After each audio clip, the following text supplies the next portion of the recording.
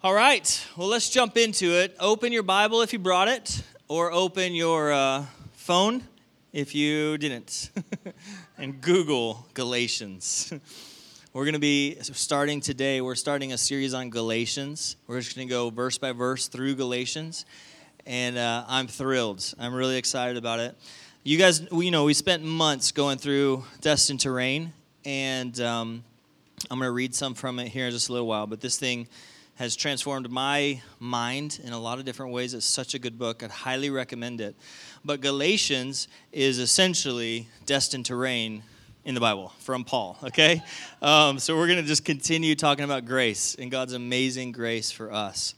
So a few behind the scenes about Galatians. There's some debate about this, but some people think Paul's first letter was 1 Thessalonians, but some people think it was Galatians. I think probably Galatians, because of the context and the content of what he's talking about. He's so fierce about protecting the purity of grace and the gospel of grace. And so a lot of people think this was his first letter to the churches. Galatia, was it a city? Yes or no? Sharon, getting your master's in this stuff. You can't say it before everybody else says it. Galatia was not a city, okay? Galatia was an area. It was a region inside the Roman Empire. It was called Central Asia. Today, Turkey is where Galatia would be located. And there was two parts. There was a northern part and there was a southern part. In the southern part, there were cities that you probably have heard of, such as Antioch, Iconium, Lystra, Derbe. Paul spent a lot of time in the southern part of Galatia. And so he's built churches in these places, and now he's sending a letter back to these guys to encourage the whole church about the gospel of grace. He spent his missionary journeys going through this area with Barnabas, his first and his second.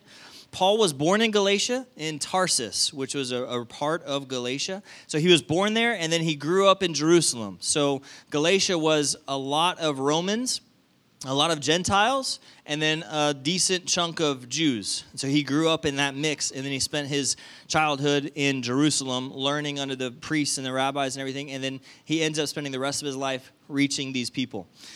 And he spent a considerable time teaching in the region, okay? So, without further ado, open up to Galatians chapter 1. I'm going to be reading from a new translation. It's called the Passion Translation, and I really like the way it comes together. It's kind of like the Message, or kind of like the Kingdom Translation that I love also. So I'm going to be reading through here, but just open up and we'll go verse by verse in whichever version you have. Verse 1. My name is Paul. I've been commissioned as an apostle of the Lord Jesus, the Messiah. You need to know that my apostolic authority was not granted to me by any council of men. For I was appointed by Jesus, the Anointed One, and God the Father who raised him from the dead. Okay? So, an apostle is somebody who is sent on mission and carries with him the delegated authority of the one who sends him. All right? Finis Dake, who wrote the Dake Bible, one of my favorite study Bibles. Here's how he says it. He says, apostles, a delegate, one sent with full power of attorney to act in the place of another, the sender remaining behind to back up the sent one. In the case of Christians, it means God sends them to do what he himself would do if he went. Isn't that good? It's found 78 times as apostle. It's found 2 times as messenger. It's found 1 time as he that is sent. In the New Testament, there were 24 apostles. You had the 12 disciples, who were 12 apostles. And then you also had Barnabas, Matthias, Andronicus, Junia, who was a woman, apostle. Apollos, who was not full of the Holy Spirit until Priscilla and Aquila showed him the way. But he was still considered an apostle. James, Jesus' brother. Silas, Timothy, Titus, Epaphroditus, Paul, and Jesus himself.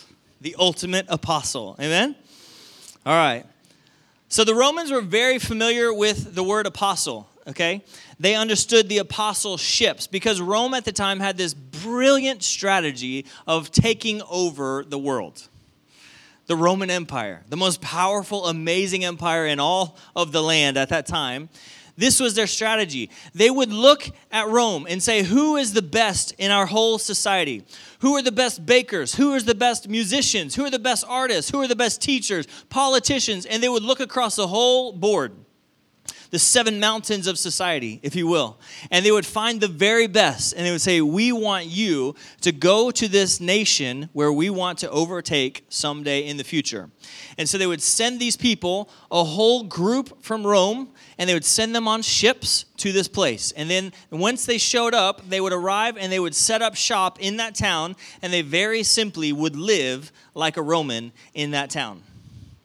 They would go live like a Roman in the foreign culture, okay? And then after a number of years, all of the people around would be watching how they live, and they would realize, your food is amazing. Your sanitary habits are amazing. Your art is the best. Everything you do is better than what we do. This is incredible. And then they would get a message. Hey, Rome is coming to town. The army is coming to take over this land. You have 2 choices. Be adopted into Rome peacefully and enjoy everything that we enjoy. Or, option 2, be decimated by the army. Your choice. Right? And so many nations would simply surrender to Rome, to the Roman Empire, to become a part of it because they would see the culture of Rome and how it's so much better because Rome had infused their culture in that society, and then they would just naturally come on board to be a part of the Roman Empire. Isn't that cool? So they would send all of those ships to that area. You know what that first ship was called? The apostle ship. The first sent ship, okay? So the Romans understood this word apostle. And that's what Paul is saying he is. He said, I am a sent one from God himself. How was Paul commissioned? On the road to Emmaus, Paul was commissioned. He was not looking to serve Jesus at all. He was going to murder Christians who served Jesus. He was on his way. He had an encounter with the living God. Jesus shows up. He's blinded. And he turns in a moment. And he changes his whole life for the Lord. God sovereignly picked Paul. No one man selected Paul to do what he was doing with his life. God picked him to be a sent one. Paul had no intention to follow Jesus, but Jesus picked Paul. Paul didn't need anyone else to recognize that calling on his life, which I love, okay? Paul didn't need any man to look at him and say, you know, God's called you for something mighty. You should do that. And then he said, oh yeah, I'll go do that. No, he didn't need that. God called him and he obeyed God just like that. So what's that mean for you? If God has called you to do something with your life, you don't need any man to look at you and say, go and do it. What you need is to obey God and what he's called you to do. Amen? Some people throughout history you find that have been sovereignly selected like Paul was. There's a guy named William Branham from the 50s. And from his birth, he was a tremendous prophet and revivalist. Literally on the day he was born, an angel shows up in his unsaved mother's shed as he's being born. And then throughout his whole life as a childhood, unsaved guy, an angel of the Lord shows up to change the course of his life and direct him in the right place. He was sovereignly picked by God. Other people, like William Seymour, who started the Azusa Street Revival, sovereignly picked by God. And Paul was one of these guys, sovereignly picked by God. He wasn't looking for it. All right. But what you need to remember, if God commissioned Paul and no man called him or appointed him, then you can be selected by God as well, and that's okay. That's biblical. Do not shun the call of God because man has not confirmed it. Obey God instead. Amen? Okay, look at verse 2. Paul says this, I am joined by all the Christians who are here with me as I write you this letter, which is to be distributed to the churches throughout the region of central Turkey. So Paul says he's writing the letter in the company of all the believers with the support of all the believers. And the letter's purpose, it was like a memo, like a company organization memo. So that he's sending this to all the believers. Hey guys, quick theological corrections. Everybody pay attention to this. So they'd write the letter. Somebody would run it to the church. They'd show up to the synagogue. They'd show up to the town center. They'd show up to the house church. And they'd take the letter. And they'd, guys, come here. We got the letter. We got to read this. And they'd read it out loud. And they would discuss it. And they would talk it through. And they would find the things that they didn't like about it that they did. And hopefully they would adopt what was being said. And then the runner would go to the next place. And he'd read it again and pass it on to all the churches of that area. Okay? Verse 3. Most translations will simply say, grace to you and peace from our Father and Jesus Christ. Raise your hand if that's kind of what yours says. Simple. Buzzes by your head. Here's how it says before that. Peace, in many translations here, it means health, prosperity, peace, and total well-being. Okay, so let's expand. Grace and peace to you. Let's expand that a little bit. Paul is saying health, prosperity, total well-being to you. And remember what we learned from Shayon a while back when we were talking about finances. Prosperity is not being rich. Prosperity is to be led along the right road, to be led along a good path. That's prosperity. So the Passion Translation says it this way, verse 3. I pray over you a release of the blessings of God's undeserved kindness and total well-being that flows from our Father God and from the Lord Jesus Christ. Okay? I love that. Paul says, I pray a release over you, over the blessings of God upon your life, the unmerited, undeserved kindness of God. I'm praying it over your life. And here's what's interesting. Who is he writing to? He's writing to essentially enemies of the gospel of grace. He's praying an unmerited blessing of God upon the enemies of the gospel of grace. What would happen in your life when you have an enemy or you have a conflict with somebody, if before you say a word, you take a moment and you pray a release of the blessings of God's undeserved kindness and total well-being that flows from the Father God from our Lord Jesus Christ? What would happen? Your conflicts would be a whole lot easier, right? It doesn't make sense, but this is what Paul does, and this is what we should do as well. Verses 4 and 5 says this. He's the anointed Messiah who offered his soul as the sacrifice for our sins. He has taken us out of this evil world system, and he set us free through our salvation, just as God desired. All the glory will go to God alone throughout time and eternity. Amen. Amen? So it says he's taken us out of this evil world system and set us free through our salvation just as God desired. So what is the evil world system? The evil world system is our flesh. It's a system of self-righteousness based upon your works, upon your religious doings, and upon upholding the law.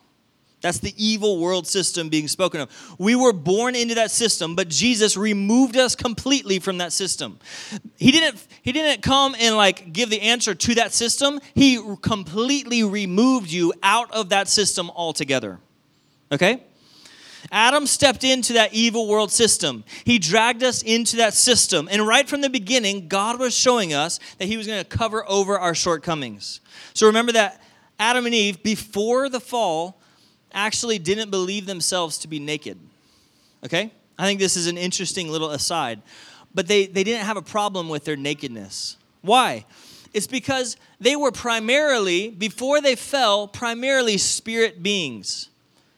And they were clothed with their flesh. Okay? They had no problem. They were clothed. They were fully clothed. Because they're spirit beings and they're clothed with their flesh. And when they sinned, they stepped out of being primarily spirit beings and they moved more into the evil world system. They stepped into their flesh, and all of a sudden now they don't have any clothes on. Isn't that interesting? So Adam moved into that system, but Jesus came to pull you out of that system. Amen? Say hallelujah. All right. Verse 4 and 5 again, it says, he's the anointed Messiah who offered his soul as the sacrifice for our sins. He's taken us out of this evil world system and set us free through our salvation, just as God desired. All the glory will go to God alone throughout time and eternity. Amen and amen and amen. Okay, verse 6. Paul says, I am shocked over how quickly you have deserted the grace gospel and strayed away from the anointed one who called you to himself by his loving mercy. Raise your hand if your version says marvel. Raise your hand if your version says astonished. Okay? So shocked, astonished, or marveled. The Greek word is thaumazo, and it means to wonder at or to be had in admiration. Okay? Thaumazo, to wonder at or to be had in admiration. But it's the opposite kind of admiration, okay? At first glance, it's like, oh, let's adore that thing. Let's admire that thing. No, this is the other. Like, oh, I'm admiring how awful this thing is, okay? So have you ever been inside a hoarder's house or apartment? Anybody? A couple people. And you go in and you are shocked. You marvel at the situation. How could you live this way? It makes no sense in your brain. I was at a showing about a month ago, and we go to this house. It was a hoarder's house, and it was on 5 acres. And walking to the house, the land is filled with stuff. We get to this nice, large metal shop. The shop is full, floor to like 8 feet tall, of stuff, okay?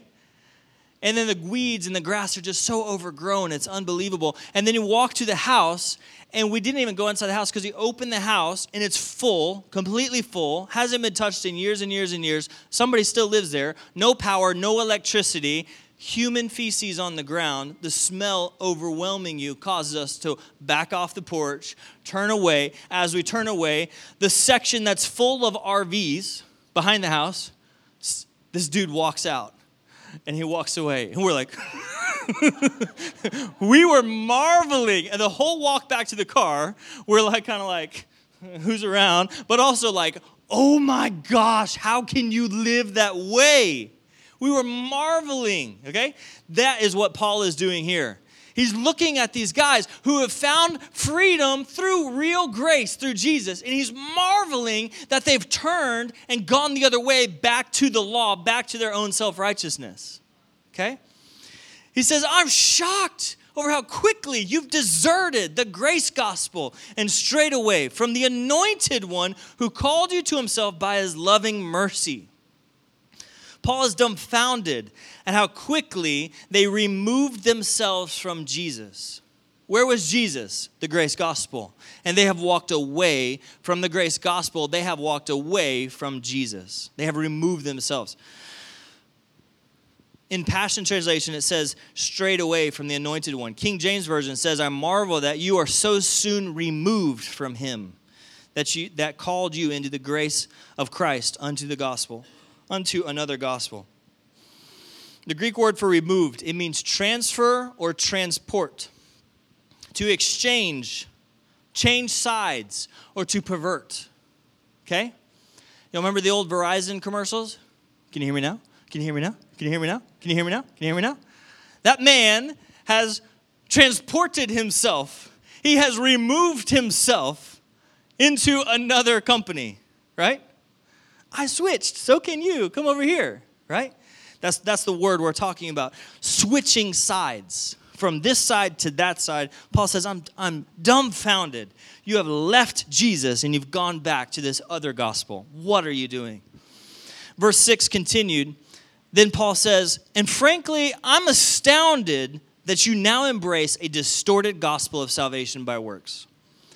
The Aramaic word for the gospel, it simply reads, the hope. Okay? Which is so good. Because when you think of growing up in a evil world system based on your works and based on your fulfillment of the law, it's hopeless and you cannot satisfy the law. Then all of a sudden Jesus comes with hope. Oh my gosh, could actually be right before God. How beautiful. They simply called it the hope. They didn't call it the gospel. They didn't call it the good. They called it the hope. Our hope of salvation. So this phrase is the whole purpose of writing Galatians. I'm frankly astounded that you now embrace a distorted gospel of salvation by works. They've embraced salvation by works and Jesus. Jesus plus. They decided the gospel of grace was simply too good to be true, and they needed to do more in order to be right with God.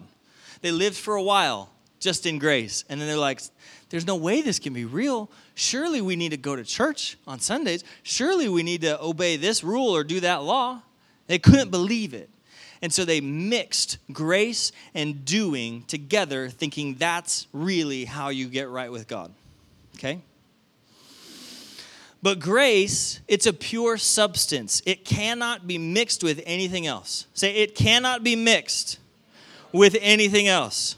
Say, grace cannot be mixed with anything else. It's like a chemical reaction. When you mix X plus Z, that substance then forever changes to a completely different substance. When you try to mix grace with something else, it's no longer grace. We're building a house. We're going to have a pool at our new house. So we've been learning about pools. We've been learning about saltwater pools. Because apparently saltwater pools, you have to use a lot less chemicals to do the same work that a chlorine pool uses. Why is that? It's because they use a process called electrolysis in the presence of dissolved salt to produce hypochlorous acid and sodium hypochlorite, a.k.a. chlorine. There's a chemical reaction that happens when they take dissolved salt with water and they zap it with electrolysis. It creates its own chlorine. How cool is that? Okay, so get this. Grace plus your faith equals salvation. It's a chemical reaction. It changes you forever. It permanently rescues you, and it permanently cleanses your junk and keeps you clean. Amen? Now, when you take grace and you mix it with works, it does the opposite. And it destroys the process of cleansing, and it will never cleanse you. It cannot be done. You cannot mix grace and law. You cannot mix grace and works. It does not work. Okay? Another way to look at it is like this. When you mix grace and law, it voids the warranty. Okay, so imagine that this is a bottle of, imagine car additive, like gas additive. And it says, pure grace, guaranteed to remove sin and make you right before God. Pretty cool, right? Okay, but then right below it has some fine print, and it says, mixing with other substances will void the guarantee. Okay? So I used to have a 2007 BMW 335i. Okay? It was a two-door coupe. It was a cool little car. I was way too big for that cool little car. It was a 6-cylinder twin turbo, 305 horsepower, okay?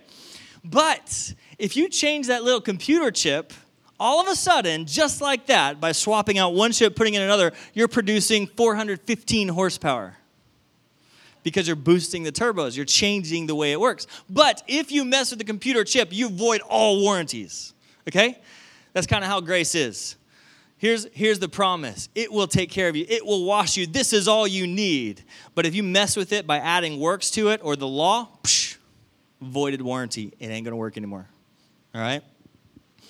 So for me, this is a profound concept that's been illuminated the last 4 months or so as I've been reading this book. And I'll just plug it one more time. Okay? I had never listened to Joseph Prince.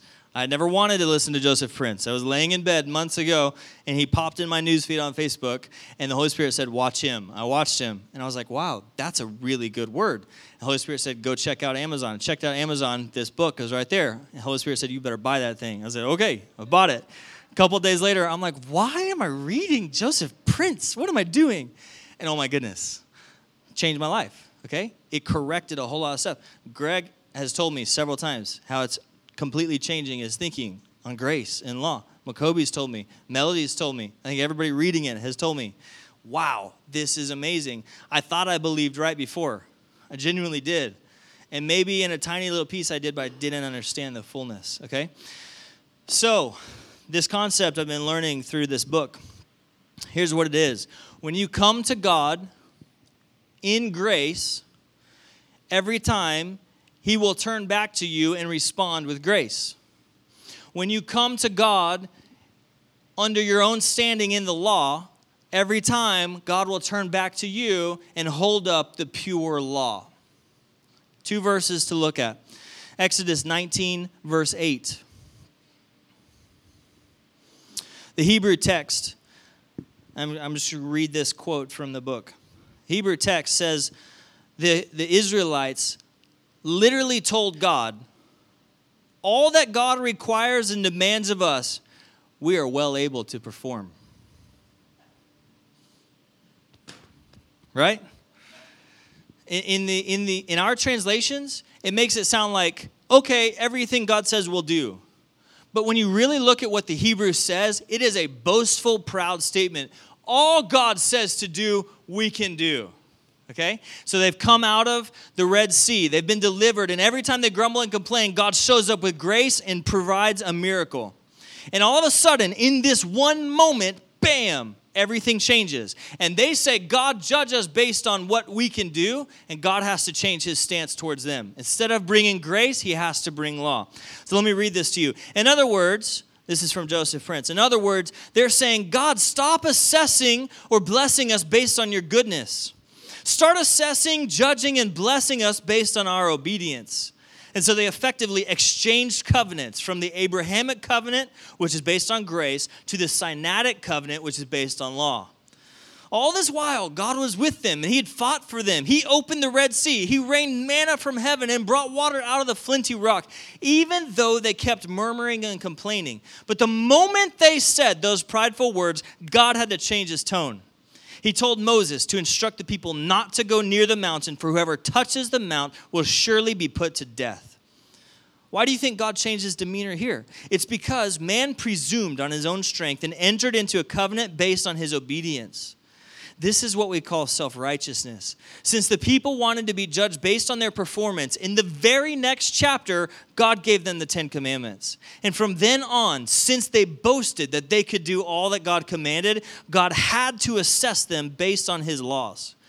He would bless them if they kept his covenants, but they would be cursed if they failed to do so. Wow. Wow, even though they're complaining and grumbling, God still gave grace. He still gave grace. He still gave grace. But as soon as they changed their tone and became prideful, God had to change his tone too. And he brought law to them. Another place we see this with Jesus. This is Luke 18:18, verses 18 through 23. This is again from the book. This is with the rich young ruler. He comes to Jesus and says, "What must I do to inherit eternal life?" Now think about this question for a moment. Somebody comes to Jesus and says, "Hey, how do I get saved?" What would be the right evangelical answer? Believe in me and you will be saved. Plain and simple, right? But that's not what Jesus says. Instead, Jesus gave him the law of Moses, saying, you know the commandments. Don't commit adultery. Don't murder. Don't steal. Don't bear false witness. Honor your father and mother. Jesus gave him the 10 Commandments. Why?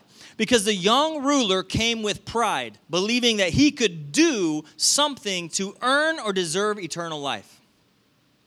Whenever you come boasting in your own efforts, Jesus will give you the law of Moses. Now listen to what the young man said in response to Jesus. All these things I've kept from my youth. Amazing.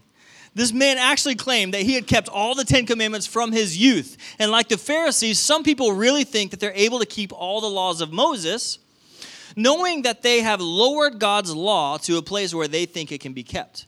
But Jesus came to bring back the law to its pristine standard. Not only must there be an outward adherence to the law, there must be an inward adherence. And so Jesus showed that God's law is beyond man's own efforts. The young man was probably expecting Jesus to compliment him on his law keeping. He was feeling really confident of himself.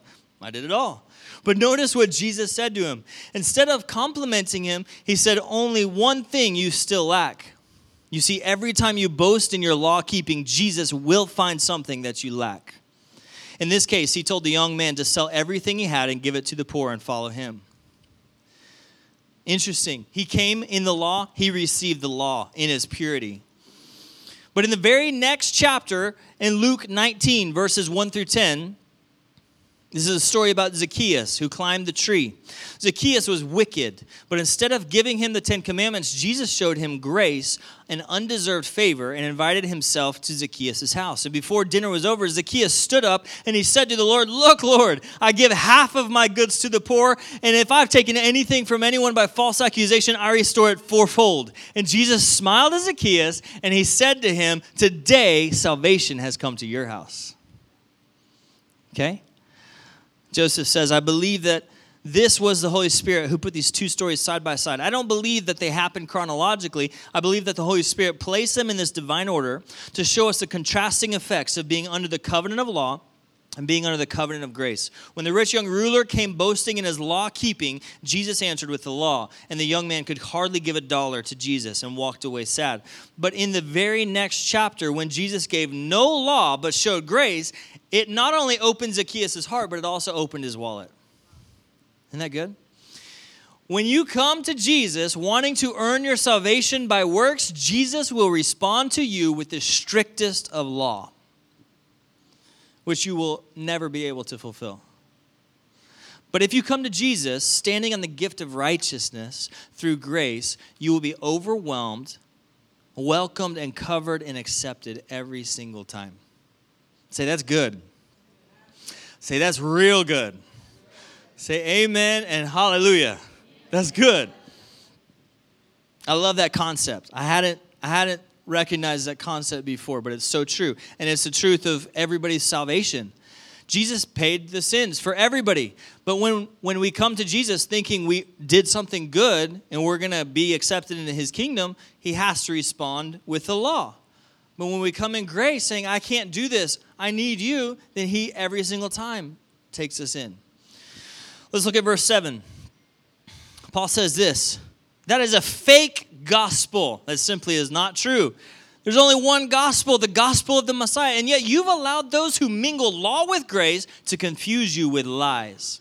So Paul, plain as day, he nails them for believing a lie about the gospel. Specifically, mingling law with grace completely voids the truth of the gospel. Your right standing before God is not like a college exam with a weighted test result where the professor says, "Oh, you guys all failed miserably. Guess what? I'll just add 60 points to your grade and you'll all be fine." Okay? When I used to go preach the gospel to the youth in Norman, we'd always, "Hey, how do you get to heaven? Is it a scale system?" No, it's not a scale system, because they almost always think, if I live a good enough life, I'll get to heaven, right?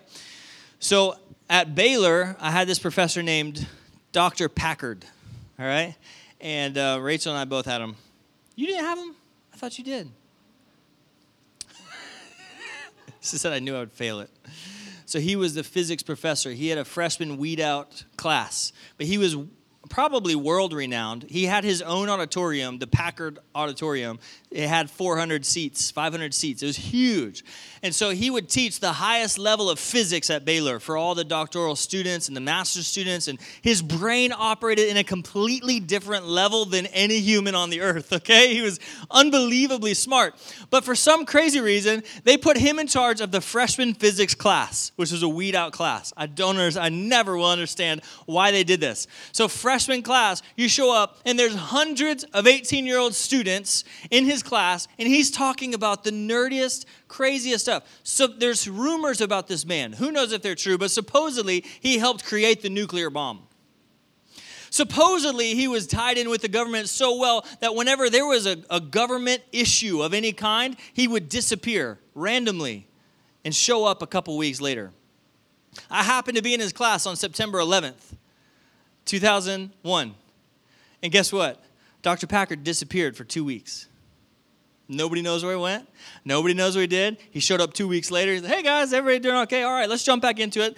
And he just went crazy again in his physics. Might as well be the same thing. But here's how bad it was. It was guaranteed that you would fail every quiz that he ever gave you. Guaranteed, every person of the hundreds of people in the room, guaranteed you will never be able to comprehend what he has to say. So you look around the room with hundreds of other people, and I kid you not, there's probably 30 people with newspapers wide open like this, reading the newspaper. There's another 50 asleep, just as blatant as you can possibly be, asleep on their thing. There's another 100 on their phones, just hanging out, texting, doing whatever they want. And there's probably 5 people in the class who are like taking notes, trying to understand what in the world he's talking about. These are the smartest people. They got 1,600 on their SATs, and they can't figure out what the heck he's talking about, okay? So quiz day comes around, and it became a joke. All right, guys, we got a pop quiz. Here we go. In the whole class, oh, the big groans, you know? He passes out the Scantrons. He passes out the quiz. And you had the same chances of getting the same grade, whether you circled C on every single one, or if you just drew pictures. People would literally draw pictures with their Scantrons on their Scantrons, okay? It was hopeless. There was no hope in this man's class. And so he'd pass out the test results the next day. And guess what? Every single person of the hundreds failed miserably. All right? Highest grade in the class might be a 48. But what would you do? He would grade on the curve. Oh, don't worry about it. I like you. I'm just going to give everybody 60 extra points. Every time.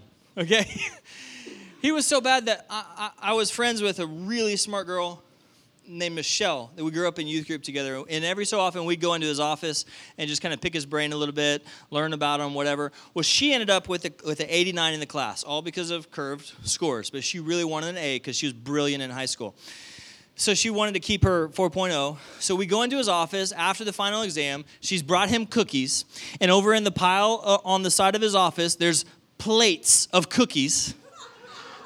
The man's diabetic, so he doesn't ever eat any of the cookies. She brings him cookies, says, Dr. Packard, my name is Michelle. I got an 89. I was really hoping for a 90. Is there anything I can do? And he said, oh, sure. And he's like 75, 80 years old. Oh, sure, sweetie. What's your name? And he'd flip open his book, and he'd look her up in the class, and he'd find, oh, yeah, 89. What score did you want? Okay. He'd write in the new score. All right? Now, here's the deal. Many people believe that when it comes to salvation, it's based on your works. Okay? I know I can't ever get 100% with God, but I can probably get like a 40, which is better than 30. So I'm going to take my 40, and then God's going to grade me on the curve with the rest of his grace, and we'll mix the two together, and hopefully I'll be at 100%. God does not grade on the curve. Grace plus works does not work. Amen? Except for Dr. Packard. All right. So the Galatians apparently had started to teach and believe that you're saved by what Jesus did. Yes, that's your extra 50 points, but also you better go ahead and do X, Y, and Z if you want to be saved. When you mix the gospel of Jesus with doing good religious works, you are viewing God like Dr. Packard. But that's not God. Your salvation is not based on a scale system. And the Bible says that all of your best works are like filthy rags to God. Isaiah 64:6. There is literally not one thing you can do to change your standing before God. God is holy and perfect. You are not.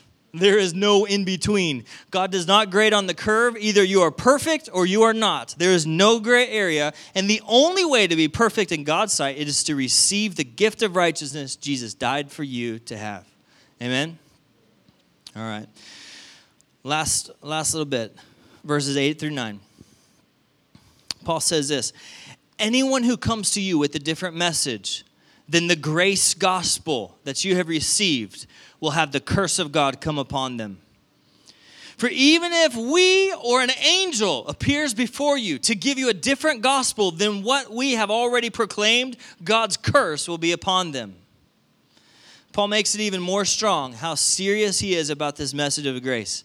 And he says, I don't give a rip who teaches you that you need to do certain things to be accepted before God. Even if it's me teaching or if an angel of God comes before you and teaches you, you got to do something. Don't believe it. They will be cursed. And how can Paul say that they will be cursed? It's because when you willfully choose to submit yourself back under the law, you are stepping back into the curse that Adam and Eve brought into the world. and you step back into your own self-reliance, which will never be enough. The ministry of the law is death. The law kills. There's no other option.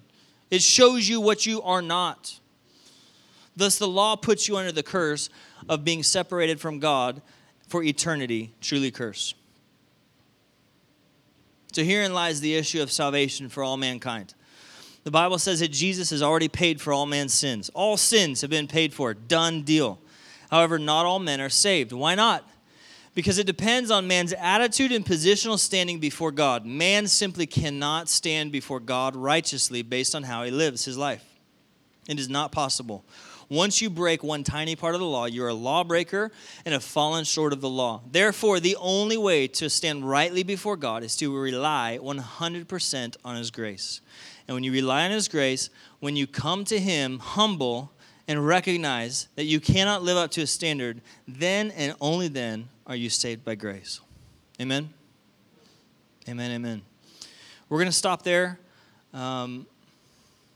Verses 10 through 24 is Paul talking about his bad past, but it's not so much teaching. So next week we're going to focus on chapter 2. Amen?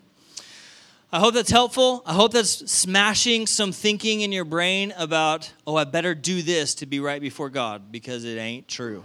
All right? Let's stand up together and pray. And if there's anybody that needs prayer for anything, several of us will be up front and we'll pray for you. So, Father, we just thank you. We love you, we love you, we love you. We thank you for your grace. We thank you for your grace. We thank you that it's not grace plus. We thank you that it's only grace, that there's nothing we can do to be in right standing before you besides receive the gift of righteousness that you so graciously gave to us through Jesus dying on the cross. Father, we love you. Correct every mingling thought of law plus grace. Correct it. Eradicate it from our brains. Eradicate it from our spirits. And let us stand on grace alone. In Jesus' name. Amen, amen.